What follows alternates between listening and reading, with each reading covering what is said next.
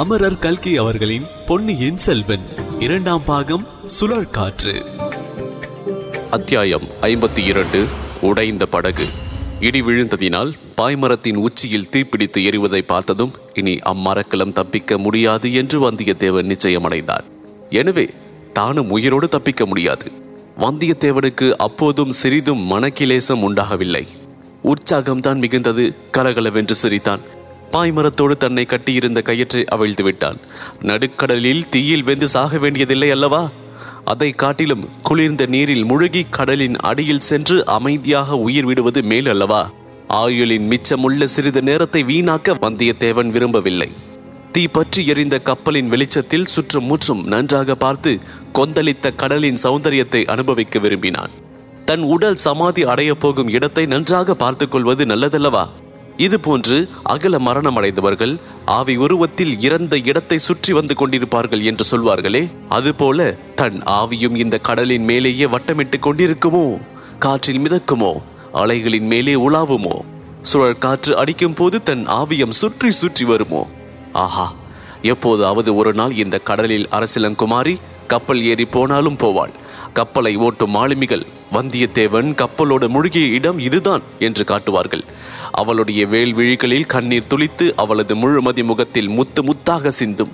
ஆவி வடிவத்திலே அதை அருகிலிருந்து தான் பார்க்கும்படி நேர்ந்தால் அவளுடைய கண்ணீரை தன்னால் துடைக்க முடியுமா? கப்பல் ஒரு பேரலையின் சிகரத்தின் மேலே ஏறியது. பாய்மர தீவர்த்தி போட்ட வெளிச்சத்தில் சுற்றிலும் வெகு தூரம் தெரிந்தது. கரும் பளிங்கு நிறம் பெற்று திகழ்ந்த கடல் நீரில் பாய்மர தீயின் ஒளி விழுந்த இடம் மட்டும் பொன் வெள்ளமாக திகழ்ந்தது. இந்த அழகின் அற்புதத்தை வந்தியத்தேவன் பார்த்து மகிழ்ந்து முடிவதற்குள் அவனுடைய கண்ணையும் கவனத்தையும் வேறொன்று கவர்ந்தது. சற்று தூரத்தில் அவன் ஒரு மரக்கலத்தை பார்த்தான். அதில் புலிக்கொடி பறக்க கண்டான். கடவுளே, உன் விந்தைகளுக்கு எல்லையே இல்லை போலும். அந்த மரக்கலத்திலே வருகின்றவர் இளவரசர் அருள்மொழிவர்மராகத்தான் இருக்க வேண்டும். தன்னை தேடிக்கொண்டுதான் அவர் வருகின்றார் என்று அவனுடைய உள்ளுணர்ச்சி கூறியது. வந்தியத்தேவன் ஏறியிருந்த கப்பல் சிக்கிக் கொண்டு தத்தளித்த அதே சுழிக்காற்றில் பார்த்திபேந்திரனுடைய கப்பலும் அகப்பட்டு கொண்டது. ஆனால் இந்த கப்பலின் அச்சுக்குழி காற்றின் தன்மையை அறிந்தவர்களும் கப்பலோட்டும் கலையில் வல்லவர்களுமான மாலுமிகள் இருந்தார்கள். பாய்மரங்களில் விரித்திருந்த பாய்களை அவர்கள் இறக்கி சுற்றி வைத்தார்கள். காற்றின் வேகம் முழுவதையும் கப்பல் எதிர்த்து நிற்பது அவசியமில்லாத வண்ணமாக கப்பலின் சுக்கானை பிடித்து இயக்கி வந்தார்கள். ஒரு நிமிஷம் கப்பல் அடியோடு சாய்ந்து இதோ கவிழ்ந்து விட்டது என்று தோன்றும். மறு நிமிஷம் சமாளித்துக் கொண்டு நிமிர்ந்து நிற்கும். மலை போன்ற அலைகள் அந்த கப்பலை எத்தனை தான் தாக்கியும் அதில் இணைக்கப்பட்டிருந்த மரங்களும் பலகைகளும் சிறிதேனும் பிளந்து கொடுக்க வேண்டுமே, கிடையவே கிடையாது. சமுத்திரராஜன் அந்த கப்பலை பந்து ஆடுவது போல் தூக்கி எறிந்து விளையாடினான். சுழி காற்று அக்கப்பலை பம்பரம் சுழற்றுவது போல சுழற்றி சுழற்றி அழைத்தது. வானத்திலிருந்து வெள்ளம் பொழிந்து அந்த கப்பலை கடலில் அமுக்கி அவிழ்த்துவிட பார்த்தது. சோழ நாட்டு தச்சு வேலை நிபுணர்கள் கட்டிய அக்கப்பலை, தமிழகத்தின் புகழ்பெற்ற மாலுமிகள் செலுத்திய அக்கப்பலை கடலும் மழையும் காற்றும் சேர்ந்து தாக்கியும் ஒன்றும் செய்ய முடியவில்லை. இதை காட்டிலும் கொடிய சுழிக்காற்றுகளையும் சண்ட மாருதங்களையும் நான் பார்த்திருக்கின்றேன், சமாளித்திருக்கின்றேன். ஆகையால் கவலைப்பட தேவையில்லை என்று களபதி கூறினான். ஆனால் அவன் பார்த்திபேந்திரனிடம் இளவரசரிடம் வேறொரு அபாயத்தை பற்றி தன் பயத்தை வெளியிட்டான். கரிய மேகங்கள் திரண்டு வந்த வானை மூடி நாலாபுரமும் இருள் சூழ செய்துவிட்டன. போதாததற்கு சோனமாரியாக மழையும் பெய்தது. கடலில் எழுந்த அலைகளோ வரிசை வரிசையான மலைத்தொடர்களைப் போல் கப்பலை சுற்றி திரையிட்டு மறைத்தன. இந்த நிலையில் அவர்கள் எந்த கப்பலை தேடி சென்றார்களோ அது வெகு சமீபத்தில் வந்தாலும் பார்க்க முடியாது. அந்த கப்பலும் இதை போலத்தான் சுற்றி சுழன்று தத்தளித்துக் கொண்டிருக்கும். கப்பல்கள் ஒன்றோடு ஒன்று மோதினால் இரண்டும் சுக்கல் சுக்கலாகி போய்விடும். கப்பலில் உள்ளவர்களின் கதி அதோ கதிதான். ஆகவே சுழிக்காற்றின் அபாயத்தை காட்டிலும் சுற்றிலும் ஒன்றும் பார்க்க முடியாமல் இருப்பதுதான் அதிக அபாயம் என்று அம்மரக்கல தலைவன் கூறினான். இது இளவரசருக்கு தெரிந்த விஷயம்தான். ஆகவே அவர் அத்தனை காற்றிலும் மழையிலும் கப்பலின் ஓரமாக நின்று கொண்டு தன் கூரிய கண்களின் பார்வையை நாலாபுரமும் செலுத்தி கொண்டிருந்தார். மின்னல் மின்னிய போதெல்லாம் அவருடைய கண்கள் அதிவேகமாக சுழன்று சுற்றுப்புறம் எங்கும் முற்று பார்த்தன.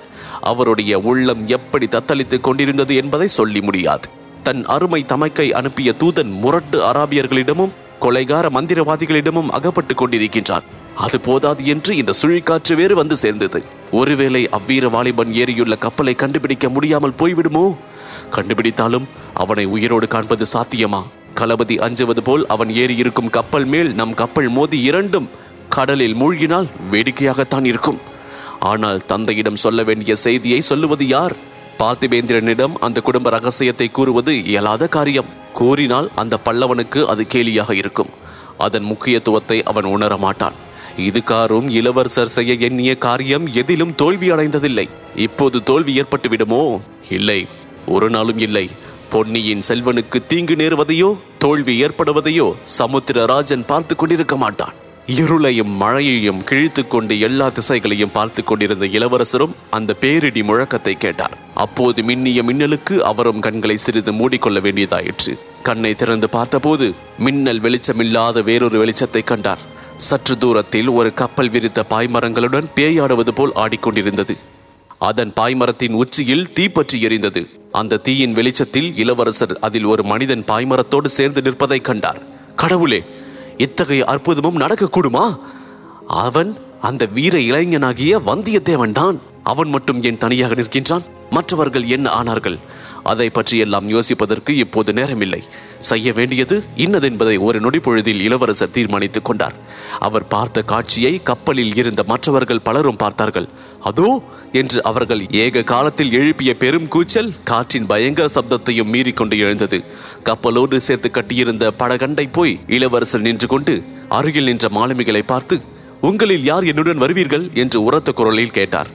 அவர் செய்ய உத்தேசித்த காரியம் இன்னதென்று ஊகித்தறிந்த மாலுமிகள் திகைத்தார்கள். ஆயினும் பலர் போட்டியிட்டு முன் வந்தார்கள். பார்த்திபேந்திரனும் களபதியும் வந்து தடுக்க பார்த்தார்கள். இளவரசரே, இது என்ன காரியம்? இந்த கொந்தளிக்கும் கடலில் படகு எப்படி செலுத்த முடியும்? ஏறியின்று கப்பலில் உள்ளவனை எப்படி காப்பாற்ற முடியும்? ஆனாலும் முயற்சி செய்து பார்க்கலாம், தாங்கள் போக வேண்டாம். போவதற்கு எங்களில் எத்தனையோ பேர் இருக்கின்றார்கள் என்றான் பார்த்திபேந்திரன். ஜாக்கிரதை, இந்த சமயம் என்னை தடுக்க பார்க்கின்றவர்களை நான் ஒரு நாளும் மன்னிக்க முடியாது என்று ராஜகம்பீரமான அதிகார தோரணையில் இளவரசர் கூறினார். அதோ சமயத்தில் படகை அவிழ்த்து விட்டார். உங்களில் 2 பேர் போதும், வாருங்கள் என்றார். படகு கடலில் இறங்கியது. இளவரசர், அவர் குறிப்பிட்ட இருவரும் அதில் குதித்தார்கள். மறுகணமே படகு கப்பலை விட்டு அகன்று சென்றது. அலைகளின் மேல் ஆவேச கூத்து ஆடியது. இளவரசரும் மற்ற இருவரும் துடுப்புகளை பலம் கொண்டு மட்டும் வலித்தார்கள். சிறிது சிறிதாக படகு எரிகின்ற கப்பலை அணுகியது. இதற்குள் தீ உச்சியிலிருந்து பாதி பாய்மரம் வரையில் இறங்கிவிட்டிருந்தது. ஆனால் வந்தியத்தேவனோ அங்கே நின்று கொண்டிருந்தான். அவன் தீயின் வெளிச்சத்தில் கப்பலை பார்த்தான். கப்பலிலிருந்து இறக்கப்பட்டு வந்த படகையும் பார்த்தான். அந்த அதிசயத்தில் தன்னை மறந்திருந்தான். தான் ஏதேனும் செய்ய வேண்டுமே என்று அவனுக்கு தோன்றவில்லை. குதி, கடலில் குதி என்று கத்தினார் இளவரசர். அவன் காதில் அது விழவில்லை. செயலற்ற புதுமையை போல் நின்று கொண்டிருந்தான். ஆயிற்று. இன்னும் சிறிது நேரம் தாமதித்தால் கப்பல் அடித்தளத்திற்கு நெருப்பு வந்துவிடும். கப்பல் முழுகிவிடும். அப்புறம் அவனை காப்பாற்றுவது இயலாத காரியமாகிவிடும். என்ன செய்ய வேண்டும் என்பதை மறுபடியும் இளவரசர் ஒரு நொடியில் முடிவு செய்தார். இத்தகைய சந்தர்ப்பங்களுக்கென்று அந்த அபாய படகில் சேர்த்து கட்டியிருந்த நீல கயிற்றின் இன்னொரு நுனியை தமது இடுப்பில் சுற்றி இறுக்கி கட்டி கொண்டார். மாலுமிகள் இருவருக்கும் எச்சரிக்கை செய்துவிட்டு கடலில் குதித்தார். இத்தனை நேரம் படகுடன் விளையாடிய அலைகள் இப்போது இளவரசருடன் விளையாடின. ஒரு கணம் அவரை வானத்துக்கு உயர்த்தின, மறுகணம் பாதாளத்தில் தள்ளின. எனினும் இளவரசர் திசையும் குறியும் தவறாமல் எரிகின்ற கப்பலை நோக்கி வேகமாக போய்க் கொண்டிருந்தார். ஒரு மிகப்பெரிய அலை வந்தது. இளவரசர் மேலே அது விழுந்திருந்தால் அவரை அமுக்கி கடலின் அடியில் கொண்டு போயிருக்க கூடும். ஆனால் அது நல்ல அலை.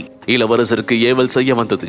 அவரை தன் உச்சியில் வைத்து தூக்கி கொண்டு போய் எரிகின்ற கப்பலின் மேல் தளத்தில் எரிந்தது. ஏற்கனவே கட்டு அவிழ்த்து கொண்டிருந்த வந்தியத்தேவன் இளவரசரை பார்த்ததும் ஆ என்று அலறி அவரை எடுப்பதற்காக தாவி குனிந்தான். இளவரசர் அவனுடைய கழுத்தை அப்படியே இறுக்கி கட்டி கொண்டார். அவன் காதுக்குள், என்னை பிடித்து கொண்டு வா, விட்டுவிடாதே என்றார். சொல்லி முடிந்த தட்சணமே இருவரும் மறுபடியும் கடலில் மிதந்து அலைகளினால் மொத்துண்டார்கள். மாலுமிகள் துடுப்பு தள்ளுவதை நிறுத்தி கயிற்றை பிடித்து இழுக்கலானார்கள். இளவரசரும் அவரை உடம்பு பிடியாக பிடித்துக் கொண்டிருந்த வந்தியத்தேவனும் படகை அணுகினார்கள். படகை பிடித்து அதில் ஏறுவது எளிய காரியமில்லை. அலைகளுடன் போராடி கொண்டு வந்தியத்தேவனையும் தாங்கிக் கொண்டு படகில் ஏறுவதற்கு முயன்ற ஒவ்வொரு கணமும் ஒரு யுகமாக இருந்தது. இதோ படகு கைக்கு அகப்படுவது போல் இருக்கும். அடுத்த கணம் எட்டாத தூரத்தில் போய்விடும். கடைசியாக அதற்கு ஒரு பெரிய அலை உதவி செய்தது.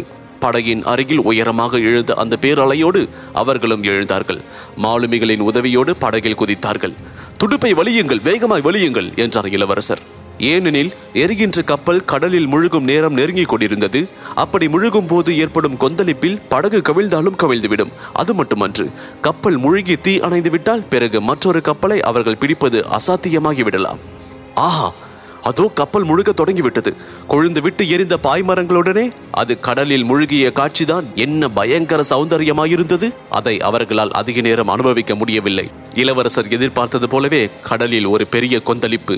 வானலாவி மேலெழுந்த அலைகள். படகு என்னமோ அலைகளை சமாளித்துக் கொண்டது. ஆனால் எரிந்த கப்பல் மூழ்கியது. சுற்றிலும் சூழ்ந்த இருளில் மற்றொரு கப்பல் இருந்த இடமே தெரியாமல் போயிற்று.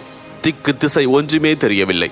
படகும் கப்பலும் ஒன்றையொன்று நெருங்கிக் கொண்டிருக்கின்றனவோ அகன்று போய்க் கொண்டிருக்கின்றனவோ அதை தெரிந்து கொள்ளவும் வழியில்லை. இரண்டிலும் அபாயம் உண்டு. இருட்டில் கப்பல் இருக்கும் இடம் தெரியாமல் அதை நெருங்கி சென்று முட்டிக்கொண்டால் படகு துகள் துகளாகும். விலகி போய்விட்டால் கேட்பானேன்? நடுக்கடலில் கார் இருளில் அந்த சின்ன சிறிய படகினால் என்ன செய்ய முடியும்? சமுத்திரராஜனே, உன் காதலை பொன்னி நதி தந்த அருமை செல்வனை நீதான் காப்பாற்ற வேண்டும். வாயு பகவானுடைய லீலைகள் வெகு வெகு அதிசயமானவை. அந்த பெரும் சுழிக்காற்று எவ்வளவு அவசரமாக வந்ததோ அவ்வளவு அவசரமாகவே போய்விட்டது. போகும் வழியில் எல்லாம் கடலை படாத பாடுபடுத்தி போய்விட்டது. சுழிக்காற்று போய்விட்டது சரிதான். ஆனால் அதனால் கடலில் ஏற்பட்ட கொந்தளிப்பு லேசில் அடங்கிவிடாது. ஒரு இரவும் ஒரு பகலும் நீடித்திருந்தாலும் இருக்கும். அந்த கொந்தளிப்பின் வேகம் நெடும் தூரம் பிரயாணம் செய்யும் கோடிக்கரையில் விஸ்தாரமான மணல் பிரதேசத்தை எல்லாம் கடல் ஏறி மூடிவிடும். நாகப்பட்டினத்தின் கடற்கரை மீது பேரலைகள் மோதி இடித்து தகர்க்க பார்க்கும். இன்னும் அந்த கொந்தளிப்பு காங்கேசன்துறை திரிகோணமலை வரையில் பரவும். மாதோட்டத்தையும் ராமேஸ்வரத்தையும் கூட ஒரு கை பார்த்துவிடும். இளவரசர் முதலியோர் ஏறியிருந்த படகு அலைகளால் மொத்துண்டு மிதந்து கொண்டே இருந்தது. சிறிது நேரத்திற்கெல்லாம் துடுப்பு வலிப்பதையும் நிறுத்திவிட்டார்கள். திக்கும் திசையும் தெரியாத போது, கப்பல் எங்கே இருக்கின்றது என்று தெரியாத போது துடுப்பு வலித்து ஆவது என்ன? காற்று ஓய்ந்து விட்டது, மழை ஓய்ந்து விட்டது, இடியும் மின்னலும் நின்று விட்டன. ஆனால் அலைகளின் ஆங்காரம் மட்டும் சிறிதளவும் குன்றவில்லை. படகு அந்த அலைகளில் தத்தளித்துக் கொண்டே இருந்தது. சற்றும் எதிர்பாராத ஓர் அபாயம் அதை நெருங்கி வந்து கொண்டிருந்தது. இதோ வந்துவிட்டது. எரிந்த கப்பல் மூழ்கிற்றல்லவா? அப்போது முழுதும் எரியாத ஒரு பாய்மரம் அதில் இருந்து பிரிந்தது. கடலில் அது மிதந்து படகுக்கு அருகில் வந்தது. இருட்டின் காரணமாக வெகு சமீபத்தில் வரும் வரையில் அதை ஒருவரும் பார்க்கவில்லை. பார்த்த உடனேயே துடுப்பு வலியுங்கள் என்று இளவரசர் கூவினார். அவர் கூவி வாய் மூடுவதற்குள் அந்த பாய்மரம் படகின் அடிப்பகுதியில் இடித்தது. இடித்த வேகத்தில் படகு படார் என்று பிளந்தது. முதலில் 2 பகுதிகளாக பிரிந்தது. பிறகு சிறிய சிறிய பலகை துண்டுகளாக பிளந்து சிதறியது. நண்பா, பயப்படாதே. இந்த படகை காட்டிலும் அந்த பாய்மரம் பத்திரமானது. தாவி அதை பற்றிக்கொள் என்றார் இளவரசர். இதன் தொடர்ச்சியை அத்தியாயம் 53 அபய கீதம் இதில் தொடர்ந்து கேட்கலாம்.